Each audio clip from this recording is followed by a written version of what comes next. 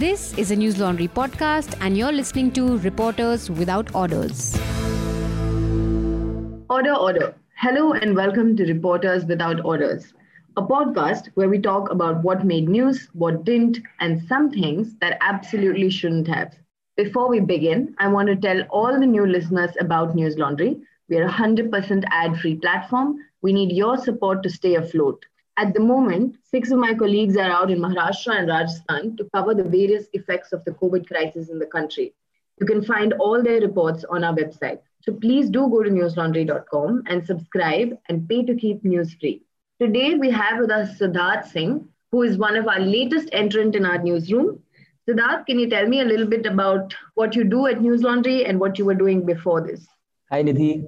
So I'm Siddharth. I've just joined News Laundry 2.5 weeks back. I've joined as a researcher, and prior to this, I was teaching at Ashoka University. And what made you join News Laundry and quit your teaching job? Pretty much, I've been thinking about a newsroom job for a very long time, and quite a long time actually. And I figured that I should give it a crack. There was an opening, so I applied and got through. Nice. And Siddharth, you've recently done a report titled, Does Ramdev Really Speak for Ayurveda? No, according to Ayurvedic practitioners. Now, I don't think I need to introduce Ramdev. He makes sure we all know of his existence. He's appeared and continues to do so on television screens almost every other day. So far, Ramdev has actually positioned himself as the torchbearer of the Hindutva project. He's constantly praised Modi and the practices that the Prime Minister himself propagates. A New York Times article actually quotes that Ramdev has called Modi a close friend. And the Prime Minister also publicly lauds Patanjali's various Ayurvedic products, medicines, cosmetics, food stuff.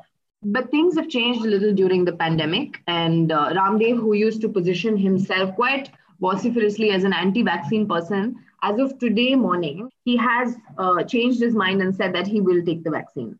Now, Siddharth, in your story, can you tell me about, firstly, why you decided to do this story? Was there something that you saw that made you sit up and look into this?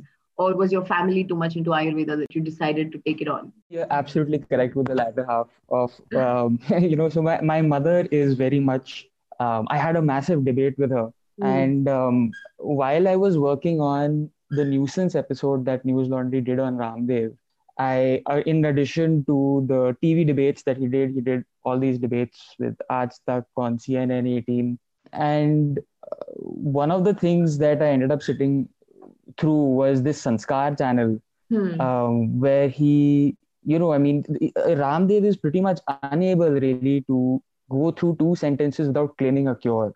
Even when he's not being pressured by the modern medicine community, this is something that he does very often. And just in general, as a consequence of the pandemic, I feel that the media got caught in a very awkward position where journalists had to question experts and yet did not really have the know-how, because all of a sudden the threshold for scientific literacy had increased. So while I was listening to Ramdev sort of claim that he has cure for this, Ayurveda has cured for that, and while I was looking at my mother sort of really just fawn over this guy, I thought that who are the sort of experts when it comes to Ayurveda? Because clearly he, it doesn't take a very intelligent person to look at him and say that he's not an expert. He doesn't sound like an expert. So I figured that it would be interesting to get in touch with a person who actually spends their day-to-day life steeped pretty much in Ayurvedic practice. And I found that they agree. They don't really see Ramdev as a representative of their discipline. So what does it take to be an Ayurvedic expert? Like, if you have to be an Ayurvedic practitioner, what does that involve?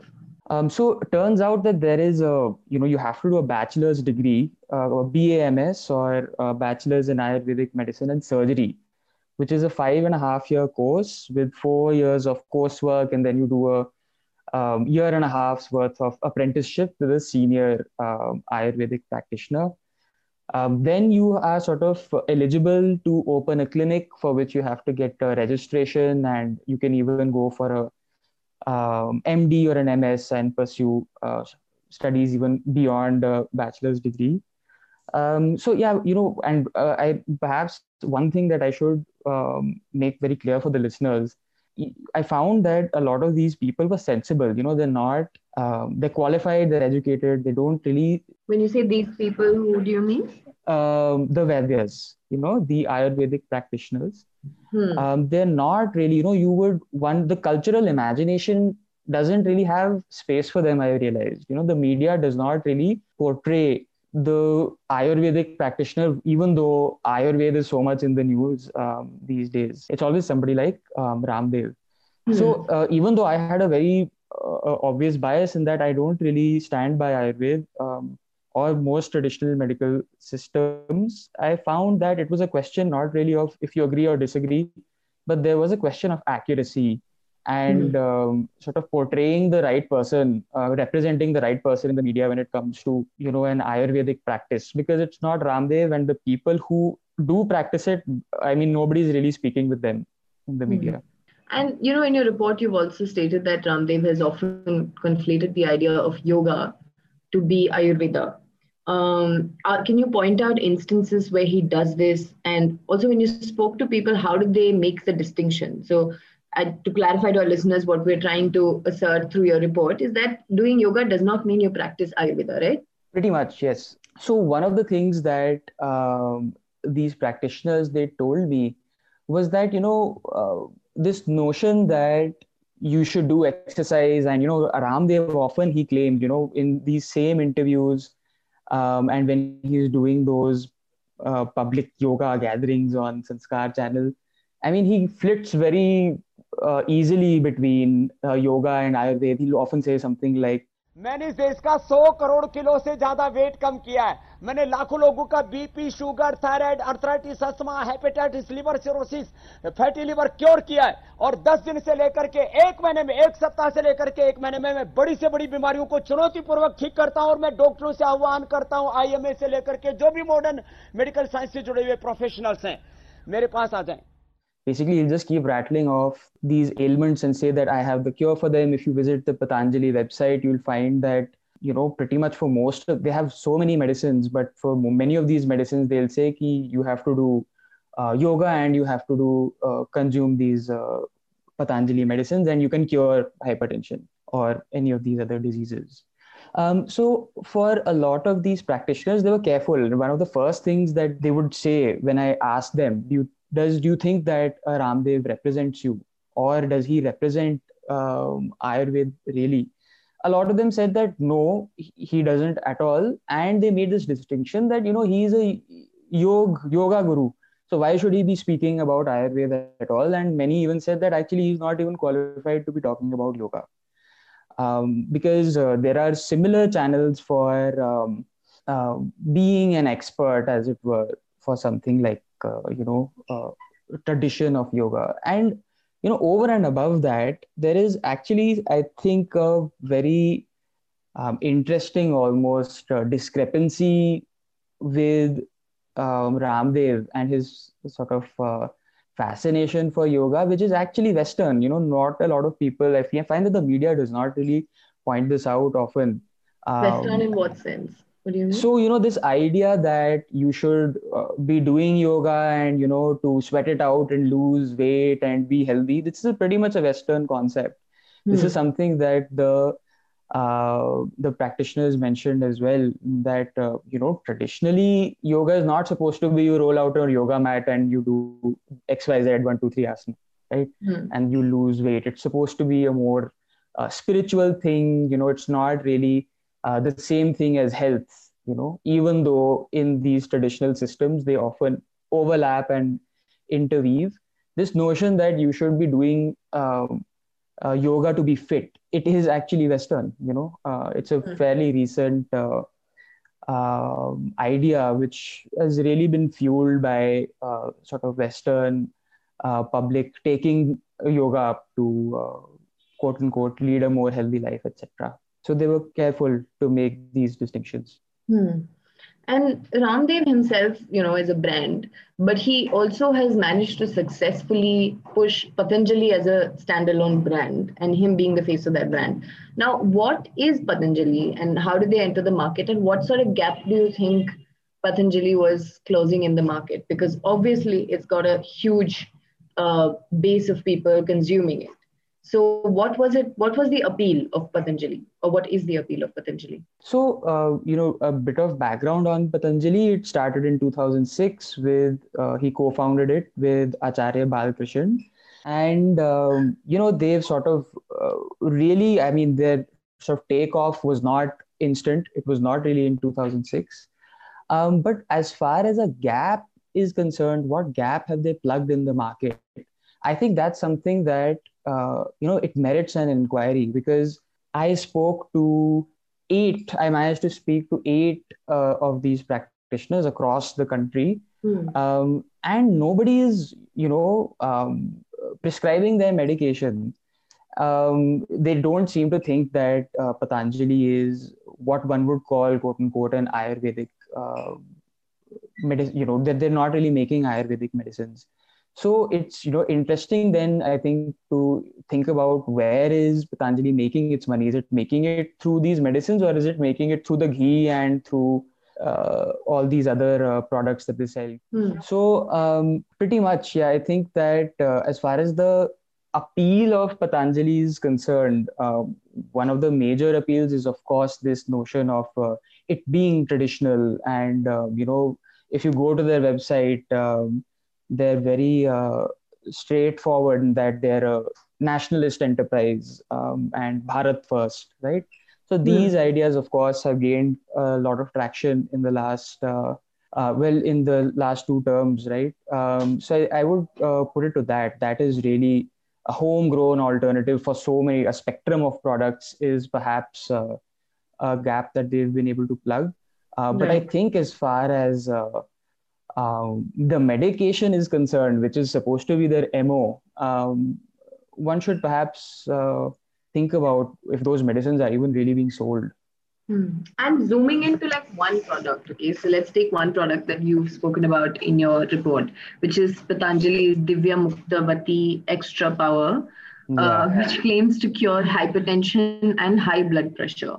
Yes. And you've said that the website actually claims that it's a success because they have experimented with millions of people. Now, what exactly is problematic with this claim that you found during your research? Right. First of all, I mean, just this Divya Muktavati Extra Per and the sort of claim that they made on their website with the, that it cures hypertension and it cures all sorts of combination of other ailments as well. But supposedly, but it also, they have come to this conclusion by successfully experimenting on millions of people. I mean, that's very obviously, it's a facetious claim, right? But for any medication to be, if you go so far as to say something like, I found the cure, right? And for any medication to be, to go past a quote unquote experiment, you have to register it, right? And the DCGI has sort of made this mandatory with the Clinical Trials Registry of India, where you have to do a trial and you have to register that trial so that other people can access the information and, do any cross questioning or get in touch with the people who are conducting the trial. And of course, I mean, I found that there were a lot of discrepancies in that, of course, there were no millions of people. There were only 50 people, which is sort of universally considered to be very less for a trial. And I found that there were all sorts of these loose ends. The trial is not over. It began in 2020, and yet that medicine is on the, Patanjali website. It's being sold. He's saying we can cure hypertension, but the trial is incomplete.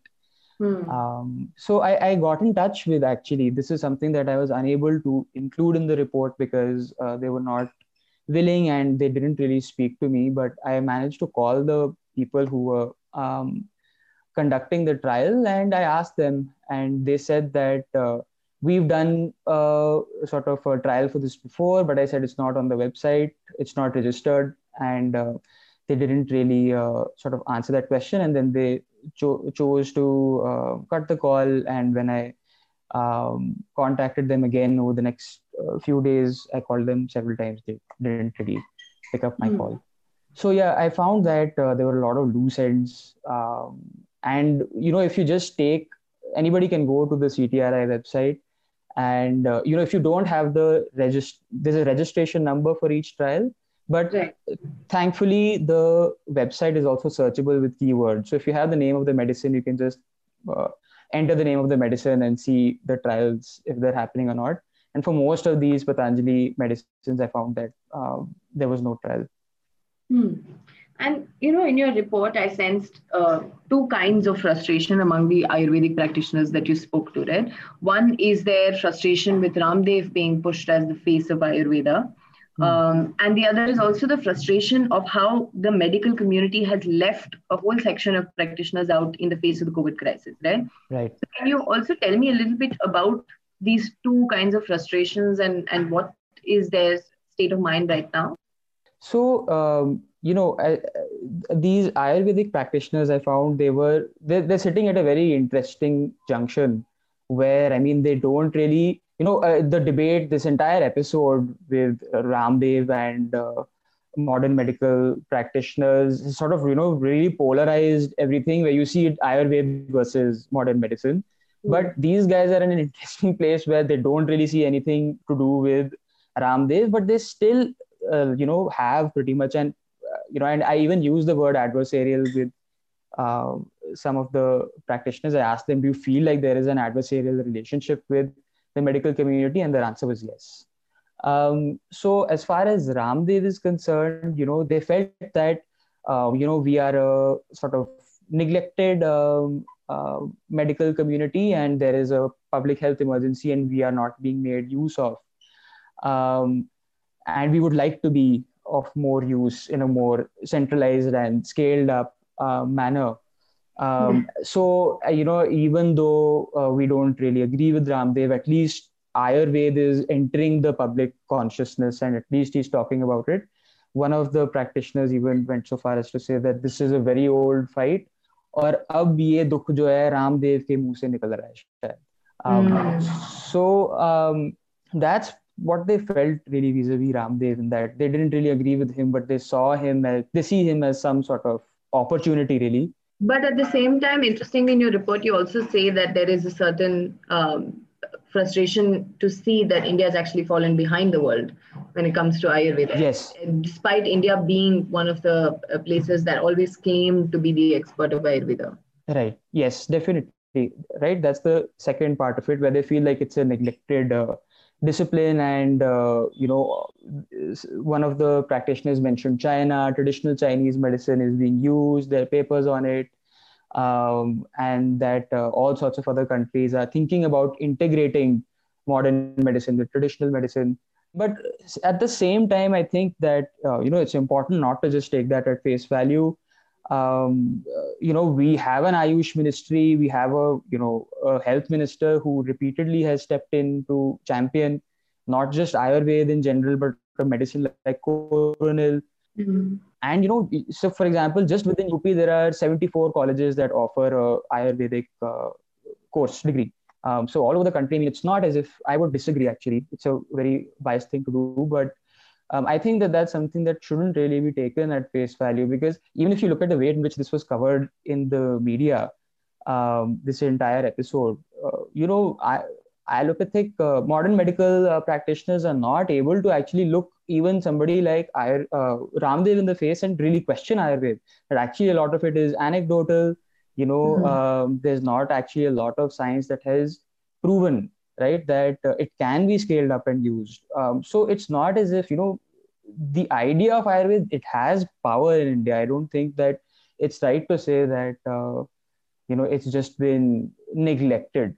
But definitely, it going ahead, I think, we have to think about where exactly is the general bar now when it comes to scientific literacy. We have to think about what kind of space can we give to traditional medicine. But having said that, yes, they do feel that more can be done to centralize Ayurveda as a recognized and accepted medical practice. And as far as Ramdev is concerned, they don't really see eye to eye with him, but they will sort of grudgingly stand by him as he's asking these questions. Right. And, as a reporter, when you were calling all these people and considering the proximity that Ramdev has with the ruling party, or at least had, were people openly speaking about him? Were they hesitant? Were they scared? What was that like? So they were not openly speaking. It took some amount of ushering. A few didn't really go on record, and nobody really wanted to sort of openly go against what Ramdev had to say. So definitely, I think that there was some element of fear was there, that it being even a topical issue as these things were unfolding. Many of them were hesitant to just go on record and say. But I did find that at least one of them, was very vocal. And I quoted him even in the report. He went on record to say "Jhola chhap hai Ramdev," and I asked him also, "Do you want me to go ahead with that?" And he said, "You must." So I found that that practitioner was an anomaly actually, but a lot of the other people were hesitant. They were not really sort of gung ho about saying something against Ramdev. Did it help you with your conversation with your mother? I made her read the report, and she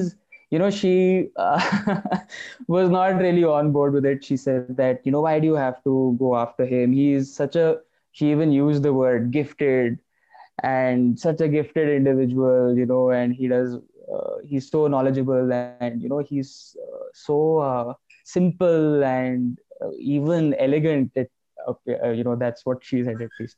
But I think it's very important to have these debates at home, Right. but also I think collectively now think about who is like the bar for who is an expert is not low. It's a twig on the floor. Everybody's stepping over it, making claims and sort of saying that you can, a guy like Ramdev, who's so evidently not really an expert on anything, is able to start, Patanjali launched a research institute in 2017.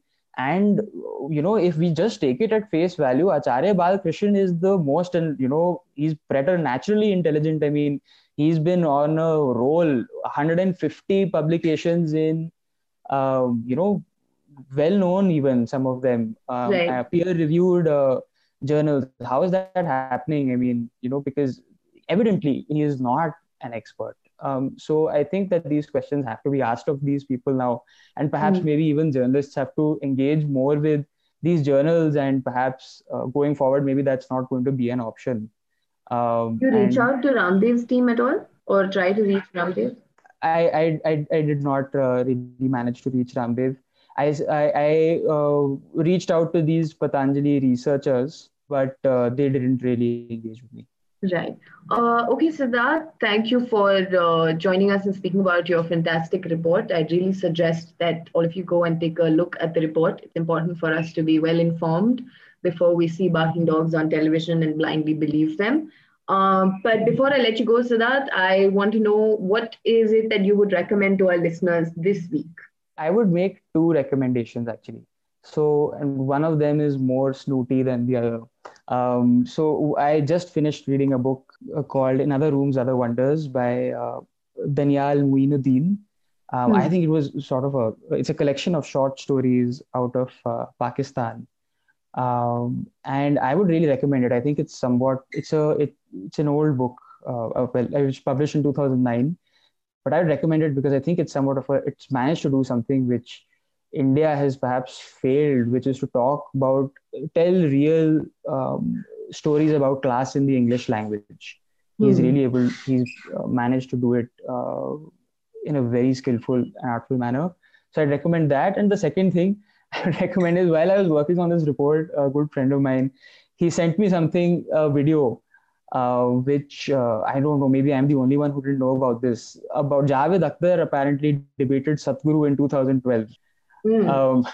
And it's an interesting watch. I would recommend that people look that up and watch that debate, because not that long ago one could look a sadhu mystic in the eye and even lampoon them to their face.